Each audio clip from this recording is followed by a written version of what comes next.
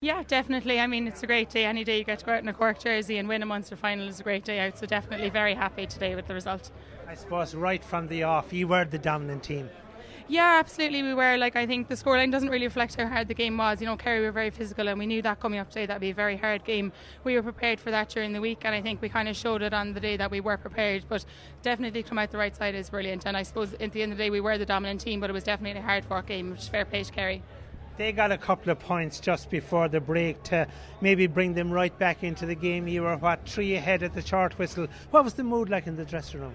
Yeah, definitely. I think we were still positive at half time, but I mean it definitely was that we didn't need to be complacent in the second half. We gave Kerry that little in there in the last 15 minutes in the first half, and at half time then the lads just said to us that we need to settle down and we need to get back in control again. And I think straight after half time we got that goal and that showed that we were going to push on then for the second half.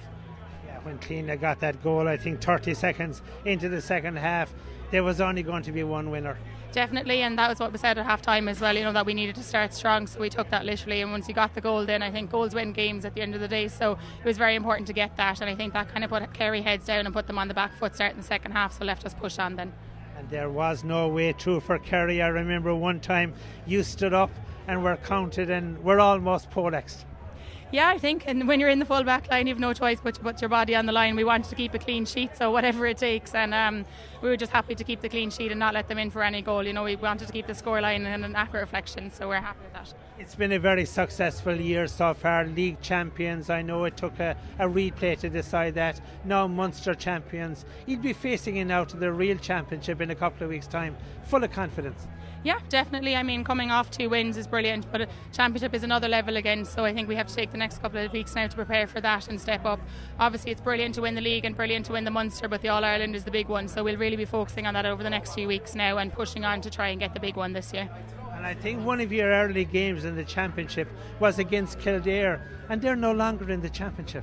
Yeah, we were actually due to play Kildare next weekend, and they've been taken out of the championship, which is very sad to see in terms of Camogie.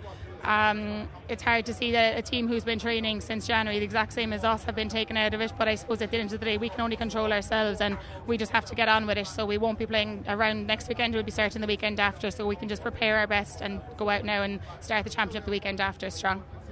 But finally, Aishling, you will be full of confidence after doing so well last year. I know you didn't win the trophy at the end of the day, and 2 trophies this year. You'll be one of the pre-tournament favourites. Yeah, I suppose we will probably go in with one of our favourites name tag, but at the end of the day you can't let that get you. You have to put in a performance every week, so that's what we'll be looking to do, put in a performance every week, take it game by game and step by step, and hopefully that will be enough to get us to Croke Park on All-Ireland final day and get the big one this year.